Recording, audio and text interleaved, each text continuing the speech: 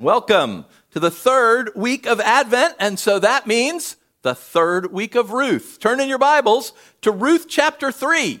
If you remember last week, I told you that Ruth sometimes places it kind of reads like a play as the characters come on the stage and come off and events happen. And so if chapter 2 were act 2 of the play of Ruth, it closes in verse 23 with Ruth stayed close to the women of Boaz to glean until the barley and wheat harvests were finished, and she lived with her mother-in-law.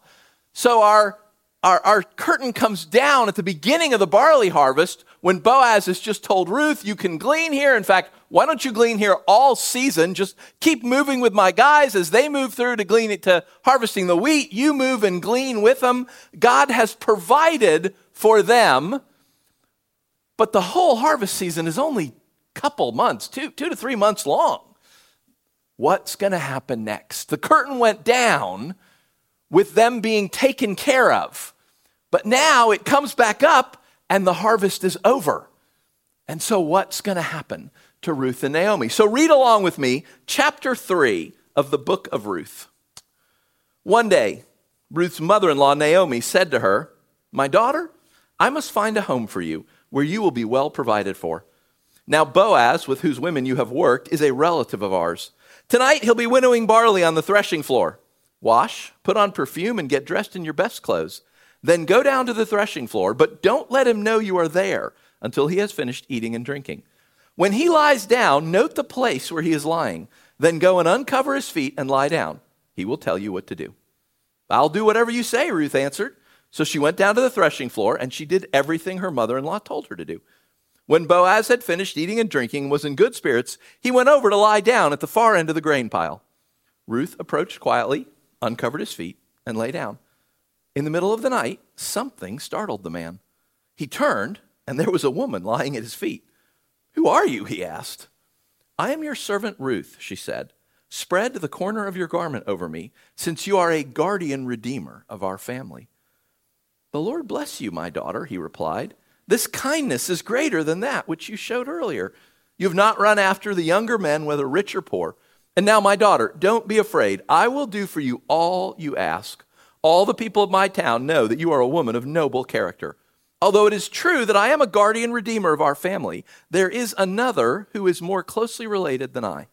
Stay here for the night, and in the morning, if he wants to do his duty as your guardian redeemer, good, let him redeem you.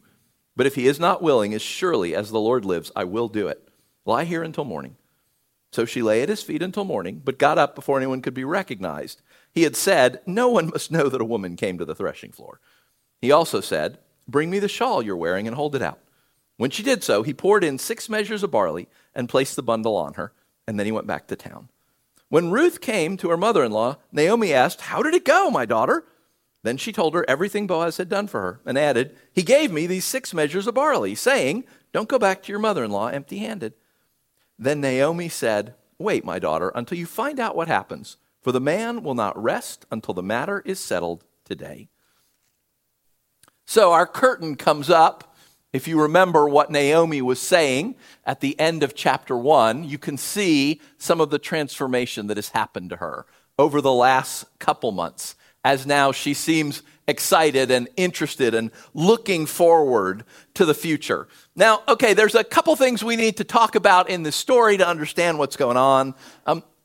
We want to make this a romance because it's a story about a couple getting married. Eventually it'll be a story about the couple getting married and having children. And our world, being fairly romance crazy, we want to turn it into a romance.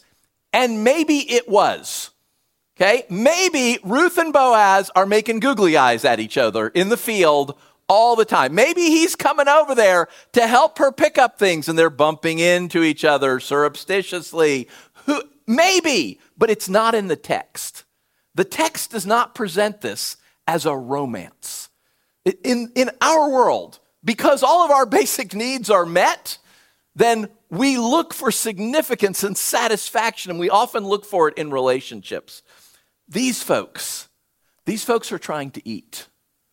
They're trying to make sure that they have a roof over their head, that they have food, that they have water, that they have clothing. They do not expect a relationship to fulfill all their deepest needs and desires because they're spending their money and their time and their energy getting that low. You remember with the hierarchy of needs? They're at the bottom. Food, clothing, shelter. They're not looking for self-actualization. That comes way the heck later. They want to make sure that they can eat. We want this to be a romance. And it may be. We have no idea how Ruth and Boaz felt about each other or what was going on in this 2 to 3 months. All we know is the author doesn't include any of that. Because this isn't the story about boy meets girl. This is a story about the provision of God. God provided for Ruth and Naomi. When they came back from the land of Moab with nothing, God provided for them through Ruth's hard work and Boaz's generosity. And they've done well. Like you see what she says to him. Wash, put on perfume, get dressed in your best clothes. Perfume and good clothes, these are not basic necessities. They've moved up a level. They've made enough money to take care of the basics and have some left over. Perfume especially is expensive in their world. They're doing well for 2 months, 2.5. Is that going to last them for the next 10 months when there's no harvests to glean at? When there's no food out in the fields that I can just go walk out, and because this guy is generous, I don't have to worry anybody's going to assault me. I can just harvest all day long in the edges of his field. I can pick up everything that his people miss, and I can do that in safety. But those days are over. She doesn't have that anymore. And the question we should be asking ourselves is, what's going to happen next? Because you don't need a lot of imagination to know what the opportunities are to make a living for a single 20-something-year-old girl in the time of the judges. Ruth has been a contract worker, and her contract is over. And some of you know that. I mean, I've got your names on my board to pray for you because your contracts have ended, and you need another contract. You need another employer. You need a place to go. That's what Ruth and Naomi need. She needs another contract. She needs a way that she's going to take care of them. And Naomi swings for the fence. Boaz, we said this here before. It was back in chapter 2. It's here in chapter 3. He's what's called a guardian redeemer. That is a legal term. It's from the law of Moses, which again is probably about 100, maybe 100 some odd years previous to this story. Moses codified what happened to people, what happened to families. Because when they come out of Egypt and they go into the land, they call it the land of Canaan, it becomes the land of Israel. It's modern day Israel and parts of modern day Jordan and Lebanon and Syria. All that land, God divided it up by tribe. God went through and said, okay, here's your borders. Judah gets from this valley to this river, and then Ephraim gets from this river to this river, and Naphtali, all the land was divided before they ever got there. And they were told, when you get there, divide up the land in your tribe by clan, and divide up the land in your clan by family. So every family has their plot of land, their fields, their areas that they can farm, they can do cattle, and do whatever they want with it. It's their land. And it passes from father to son, father to son, father to son. It moves down through families. It's called your inheritance. So what happens if a guy has no children? It should go to his sons. If he has no sons, it can go to his daughters. They have to marry in their clan because you got to keep the inheritance in this geographical location. But what happens to a guy like Elimelech who dies there's no children? What happens to his land? How does his land stay in the family? Like, you can't even buy land permanently under God's law. Every 50 years, all the land goes back to its original family. When you buy land, you're just renting it. And so if it's 30 years until the 50-year mark, then you're renting it for 30 years. If it's 10 years, you're renting it for 10 years. And it says in the law, set the price based on how many years are left until you hit that 50-year mark. Because every 50 years, all the land goes back to its original family owners. It's their inheritance. What happens when a guy has no kids? There's an answer to that in the law. His nearest closest relative becomes a guardian redeemer. That means he is supposed to marry the widow, take over the guy's land, invest in it, keep it going, but he holds it in trust because the first son that is born, or if no sons are born, then daughter, the first son that's born to the mom is not the son of the dad. It's not the son of the guardian redeemer. It's legally the son of the man who died. And the son gets the inheritance. So think, when Ruth says to him, spread the corner of your garment over me, since you are a guardian redeemer, this is what she's saying to Boaz. Okay? Buy our land. Buy Elimelech's land. Pay Naomi for this land. Invest in this land. Make it prosperous. But hold the profits from the land in trust. They're not yours. Marry me, and our first son will become the son of Elimelech. And then when he comes of age, he takes all that himself. None of it is yours. I want you to imagine that somebody come up to you and said, my business is failing. It's collapsing. I can't. Would you please buy my business, full price? Would you invest in my business to make it profitable? Pay me to be the CEO of my business. And when it is profitable again, give it back to me for free. Would you take that deal? Because that's what she's saying to him. You are a guardian redeemer. You have a legal obligation to make sure that Elimelech's family does not disappear. To make sure his land is not orphaned and somehow parceled up. You have a legal duty to do this, to spend all this money and do all these things and know that all that goes to another family.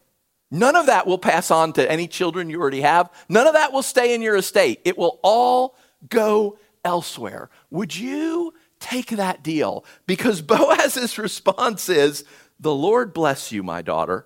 This kindness is greater than that which you showed earlier. Would you do all these things for us? Spend all this money, all this time, do all this work, have and raise children who will not legally be yours. They will legally be the sons of Elimelech. And they will inherit Elimelech's land, and they will take all the profit you made off that land, and they will use that to take care of Naomi and Ruth. Because that's what you need to do. As I was going through, as I was working on this sermon, and I'm working through the passage, I wanted to talk about Boaz. No offense, if it were me, this would be the book of Boaz. What a great character. What a Christ-like character that this guy just continually says yes over and over again. He's continually generous. Like this is somebody I am really looking forward to meeting in eternity. How did you do this? What? You lived in the time of the judges. What did you know? How did you know God like this? Why were you still obeying when no one around you was? When the entire culture wasn't wow, you think things are bad now. Oh my. Again, read the book of Judges. I will not preach on the last few chapters because it's so horrific what is happening to God's people. I really want to meet this guy. And as I'm working this out and I'm studying and I'm doing my outlines and all that, I keep wanting to talk about Boaz. And I feel like God keeps telling me, you need to talk about Ruth. You need to talk about Ruth. Think about what Ruth and Naomi are doing. I'm like, wow, would I take that deal if somebody gave it to me? I just kept feeling like God saying, you're putting yourself in the wrong character. Stop putting yourself, because I'm trying to understand the passage. I'm putting myself into, okay, what would I feel? What would I think? I know the culture. I understand how this works. What would be going on inside of me? I keep asking, what would be going on inside of me if I was Boaz? And I kept feeling as I'm praying like, no, what's going on inside Ruth? What's happening to Naomi? They are desperate. What else are they going to do? If you were Ruth, would you do this? Would you ask this of Boaz? And the answer is no. Oh my gosh, no. This guy has been so generous to them. Would I come back to a guy who has kept us alive for the past 3 months and be like, hey, you were really good at that. Why don't you do that forever? In fact, I won't glean it. I won't work anymore. You just take our family in, take it over, help it, prosper it, cause it to grow and thrive, and then give it all back to Elimelech. Wow. Would I ask that? No. Like, what would I ask? If I was Ruth and I came into this situation, what would I ask? I'd ask Boaz for a job. I'm like, hey, you've seen me. I'm a hard worker, right? How about you make me one of your servants instead of me just following along behind him? She needs a new contract. And again, wow, the options are scarce in her world for a single 20-something girl. They're not the kind of contracts you want. I would ask Boaz for a job. Wow, that's not what she asks him. She asks for the moon. She asks for everything, and she uses legal terms. You have a duty. Did you hear him say that later? He's like, yes, I am that guy. You're right. I am a guardian redeemer. Again, it is a legal standing within his family. I am a guardian redeemer, but actually I'm number 2. There is a closer relative to Elimelech. Again, we don't know exactly his relation. Maybe cousin, something like that. Maybe there's a brother. Maybe there's a closer cousin. We don't know. But there's someone else out there that actually, it's his duty. He should be the guardian redeemer. It is both his right and his privilege, but also his duty. And Boaz says, hey, I need to go talk to him.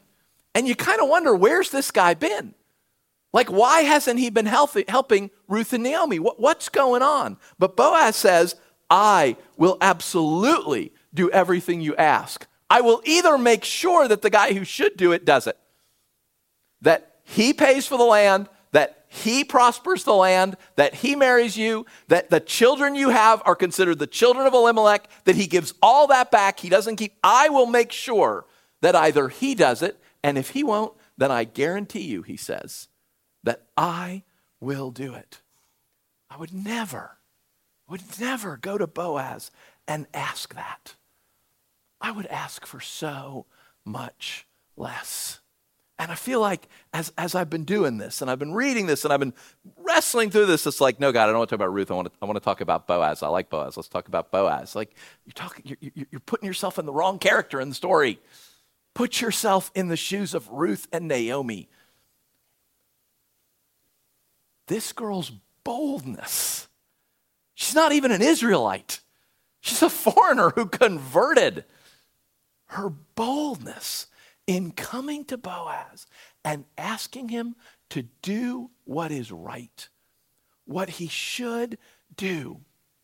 I just feel like God has been talking to me because, I knew last week that our mortgage was at $9,000. And I knew this week that people had given money. And I paid it off. And it was gone. And I just feel like God's been laughing at me about that. So I became the interim pastor of the church. Easter of 2012. Only planned on being here for a couple months. We were missionaries. We're going to go back overseas. The church asked me to come stay when the previous pastor had stepped down. Like, sure, of course, I love this church. I'm happy to help out. A couple months later, the elders come back and say, well, we'd like you to stay. Don't be the interim, be the guy. And I say, no, that's crazy. And one of the reasons it's crazy is because this church has over $2 million in debt. I mean, okay, I love the building, don't get me wrong, but 2, 0, 0, 0, 0, 0, 0, right? There's a lot of zeros after that number. I don't want to be responsible for that. Like, I don't want to be in charge of that. I don't want that on my plate.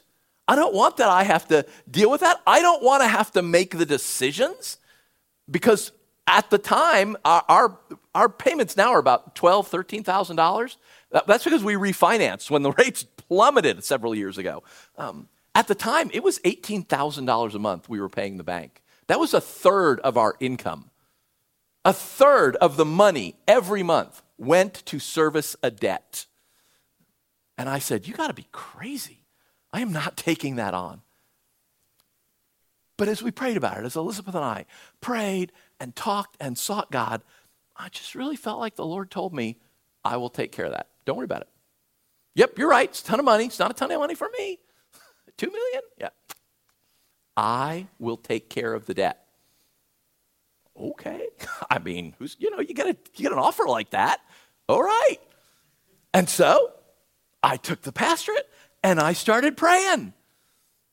And the debt didn't go away. I prayed for years. All the time, every day. Debt didn't go away. In fact, 2 years after I got to, about 2 years into my pastorate, we couldn't pay the 18 anymore. We didn't have it. And so we started paying only interest. We didn't pay on the principal. I mean, the bank won't let you stop. It's a tight time. We're not going to pay this month. They don't go for that. But they were very generous with us and said, well, don't pay on the principal, just pay the interest, which is like 2/3 of that or something. But still, and we keep paying. And all those decisions that I didn't want to have to make, I had to make. Like, who's going to get paid this month? And there were plenty of months when I had to go around and talk to the staff, hey, if you don't get paid at the end of this month, are you okay? Can you make it? Right? I mean, we'll catch up. It's not like you're never going to get paid. But, you're supposed to get paid every 2 weeks, and we paid the mortgage, and so we don't have the money to do the middle week. I mean, Lord willing, it'll come in. We'll catch up. But we don't have it. Is it okay if I don't pay you? There were a lot of months that Elizabeth and I got paid once a month, not twice a month. Because that middle of the month period, we paid the bank first. The bank always got it first. And I'm praying, and I'm praying, and I'm praying. God, you said you'd do this. Like, that's what I'm saying to him all the time. God, you said you would do this, so do it. God, you said you would do this, so do it. God, you said you would do this, so do it. Year after year after year. And then, in 2019, I go away on sabbatical. This church, you all very graciously, I've been here 7 years, very graciously gave me a month off, went off, prayed, what's next, what are we going to do? And God said to me, it's time. It's time to pay off the mortgage. Like, yes, it's time. So I come back, I tell the elders, hey, I feel like God's spoken to me. They pray about it, and wow, you ought to be grateful for the guys who agree to serve here. Because when the pastor comes back and says, God has said this, they say, excellent, let's pray about that. They don't say, oh, okay, let's do that. They prayed for months. We prayed for like 3 months. Okay, Lord, is this you? Is this what you're doing? Is this right? We were all convinced, absolutely, this is what we're doing. We got consultants like, this is it. We're going to pay off the mortgage. And the week we are about to send out the cards, we've been talking about it, I've been preaching on it, COVID shuts us down. And we don't have the Sunday service where we're going to hand out the pledge card and everybody's going to pledge. And heck, I mean, people are losing their jobs. It's nuts. We're like, okay, we're definitely not doing this right now. So we just tell people, hey, if you decide, there's no cards, there's no obligation. If you decided to give, please give. That's between you and God. Right? And wow, you guys started to give. And I'm like, yes. This is it. We said 2 years. It's going to be 2 years. And we are going to pay this thing off. We didn't pay it off in 2 years. And I'm praying. I'm praying every day. God, you told me. You told me you were going to do this. You told me now is the time. Let's go. Let's go. Let's do this. It's time. And it didn't happen. And it didn't happen. And it didn't happen. And you know, when I paid off this debt, I realized that I'd stopped expecting God to do it. That somewhere in the last couple years, I had gone from hope, the biblical sense of the word, confident expectation of good, to hope, the English sense of the word. Wow, I really wish that. But who knows if it'll ever happen. Wow, I really wish Jeff would wrap this sermon up. Yeah, like that's ever going to happen. You can hope in English like that all you want. Oh. So we've been lighting candles. You remember? First week, lit the candle, called it the candle of loss, to talk about Naomi's loss. Second week, lit the candle of light, to talk about Boaz, both being a light and also that his harvest was lighter because he was being generous to Ruth. And today, we're going to light the candle of hope. Ruth's hope, her biblical hope. Because in English, hope means wish, but in the Bible, hope means expect. A confident expectation of good. I have been a Christian for longer than Ruth has been alive when this story takes place. I've been a missionary and a pastor longer than this girl's been alive when this story takes place. And she didn't grow up in Israel. She grew up in Moab, worshiping Chemoth or whoever. I mean, the only place she could have learned about Yahweh would have been Naomi, her mother-in-law. And then she converts, puts her allegiance and her trust in him. Hopefully she's learning about him in the 2 to 3 months she's been back in Bethlehem. But I am embarrassed that this girl puts me to shame.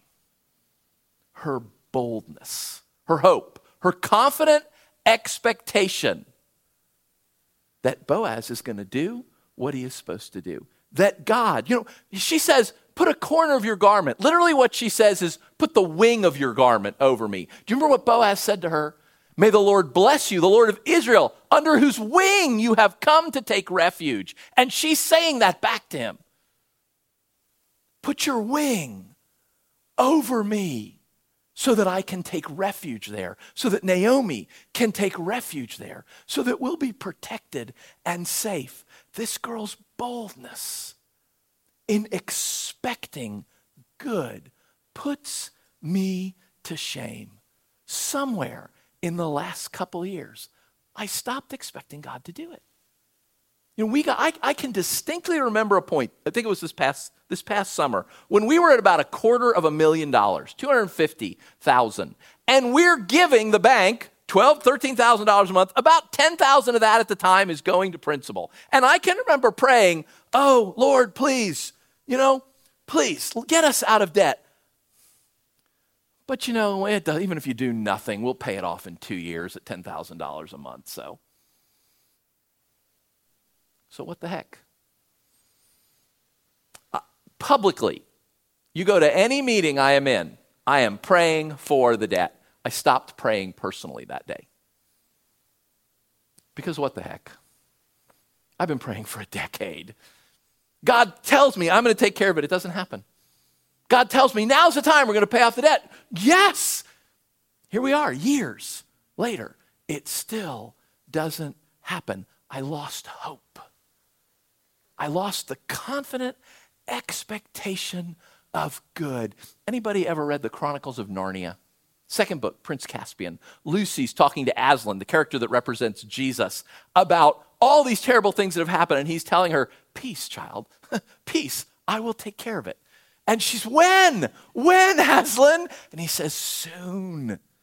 I will do it soon. And she says, when is soon? And Aslan says to her, I call all time soon. I forgot that. I forgot that I serve a God who calls all time soon. When are we paying off the mortgage, God? Oh, I will take care of that soon. And I call all time soon. I lost biblical hope. Now, okay, I've told you this before, but I'm always preaching to myself, right? And you all are here for a counseling session. And that is so kind of you to come because it's embarrassing to do this with no one out in the congregation. I've done it before. It feels silly. So thank you for coming to my personal therapy session. I really appreciate that. This has got to be true for some of you as well. God wouldn't be poking me about this. If this were just me, he'd be poking me in other ways. If he's poking me in a sermon, some of you have given up hope as well. Some of you have been praying for things over and for so long. And God has said to you, perhaps, even, yes, I will do that. And it doesn't happen. And it doesn't happen. And it doesn't happen.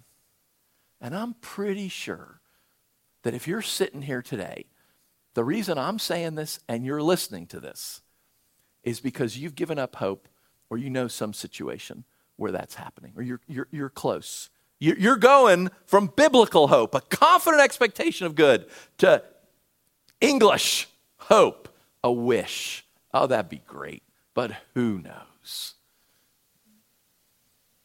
What have you given up on? What have you forgotten? What have you where have you done what I did? I just stopped asking God privately. Again, publicly, I'm the pastor. This is my job. I got to set an example. Publicly, every time I pray for God to take care of the mortgage.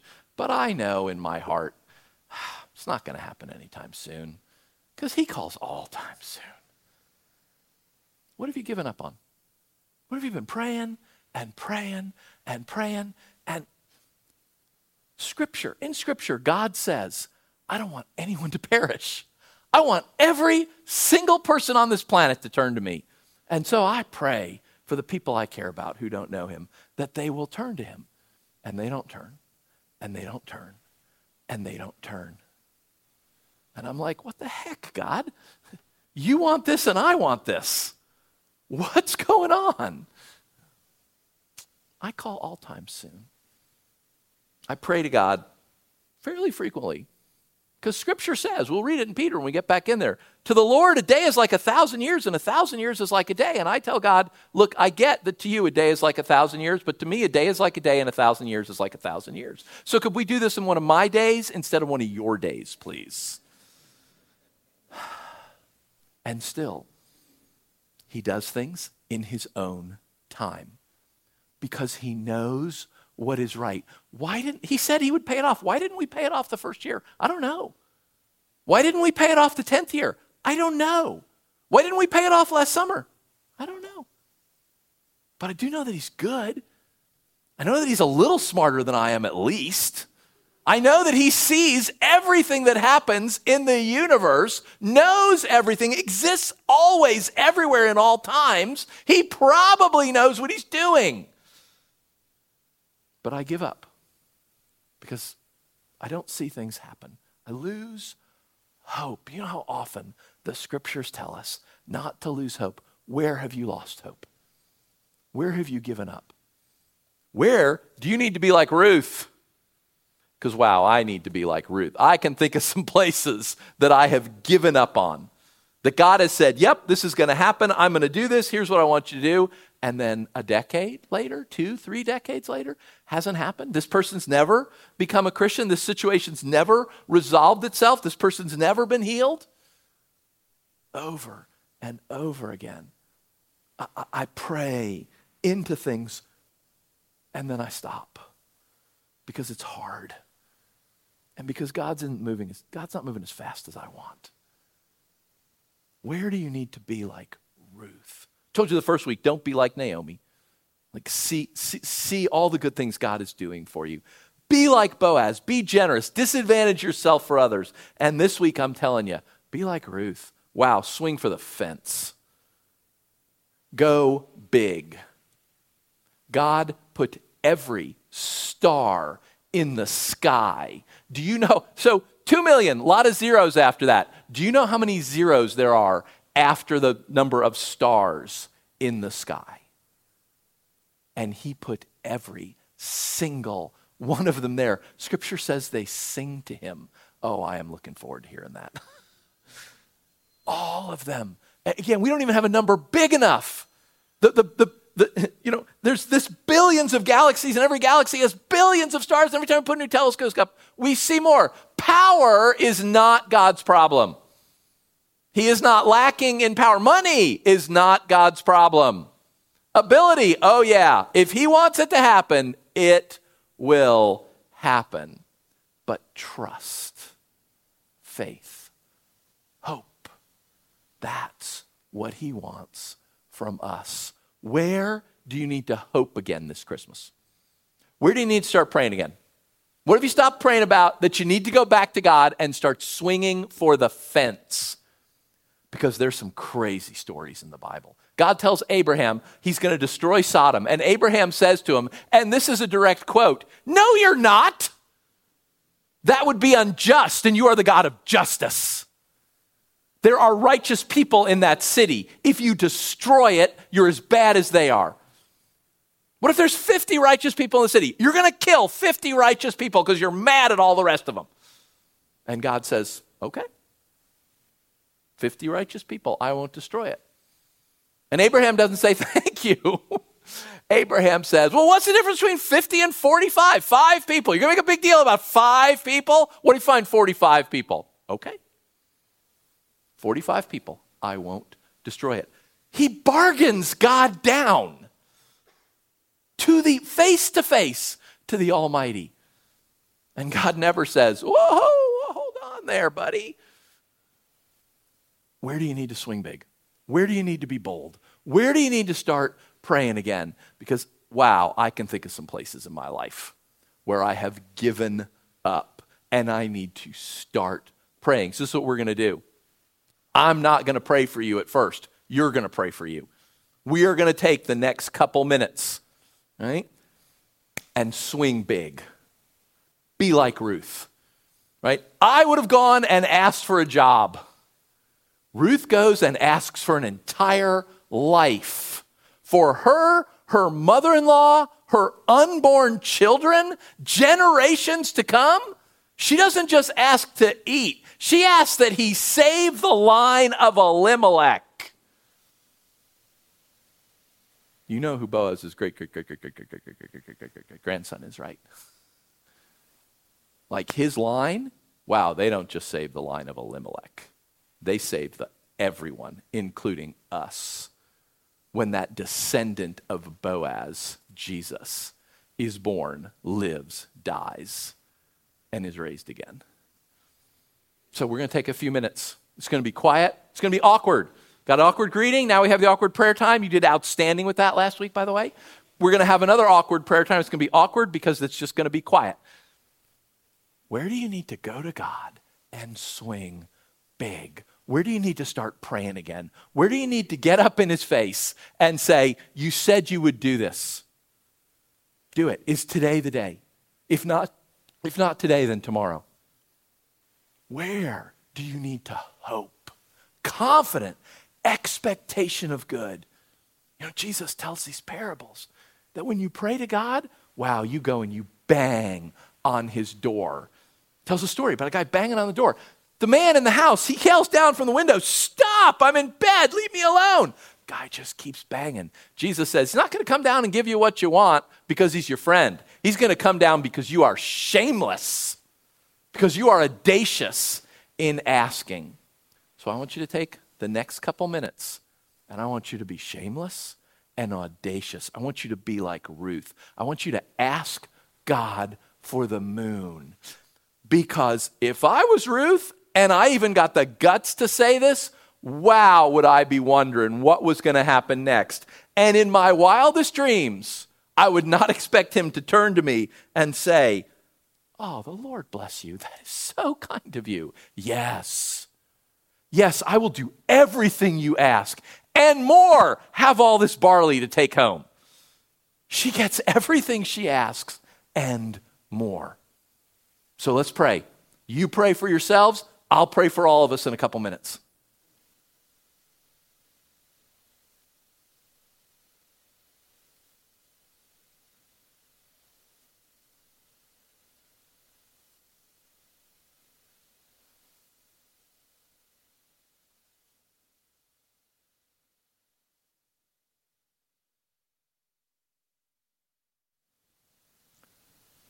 Oh, Lord Jesus, forgive me. Forgive me for not believing that you would do what you said you would do. Forgive me for giving up, for losing hope. Forgive me for flipping the story, that instead of remembering that you would do it, I started thinking, well, we'll get it done eventually, even if God does nothing more. Thank you.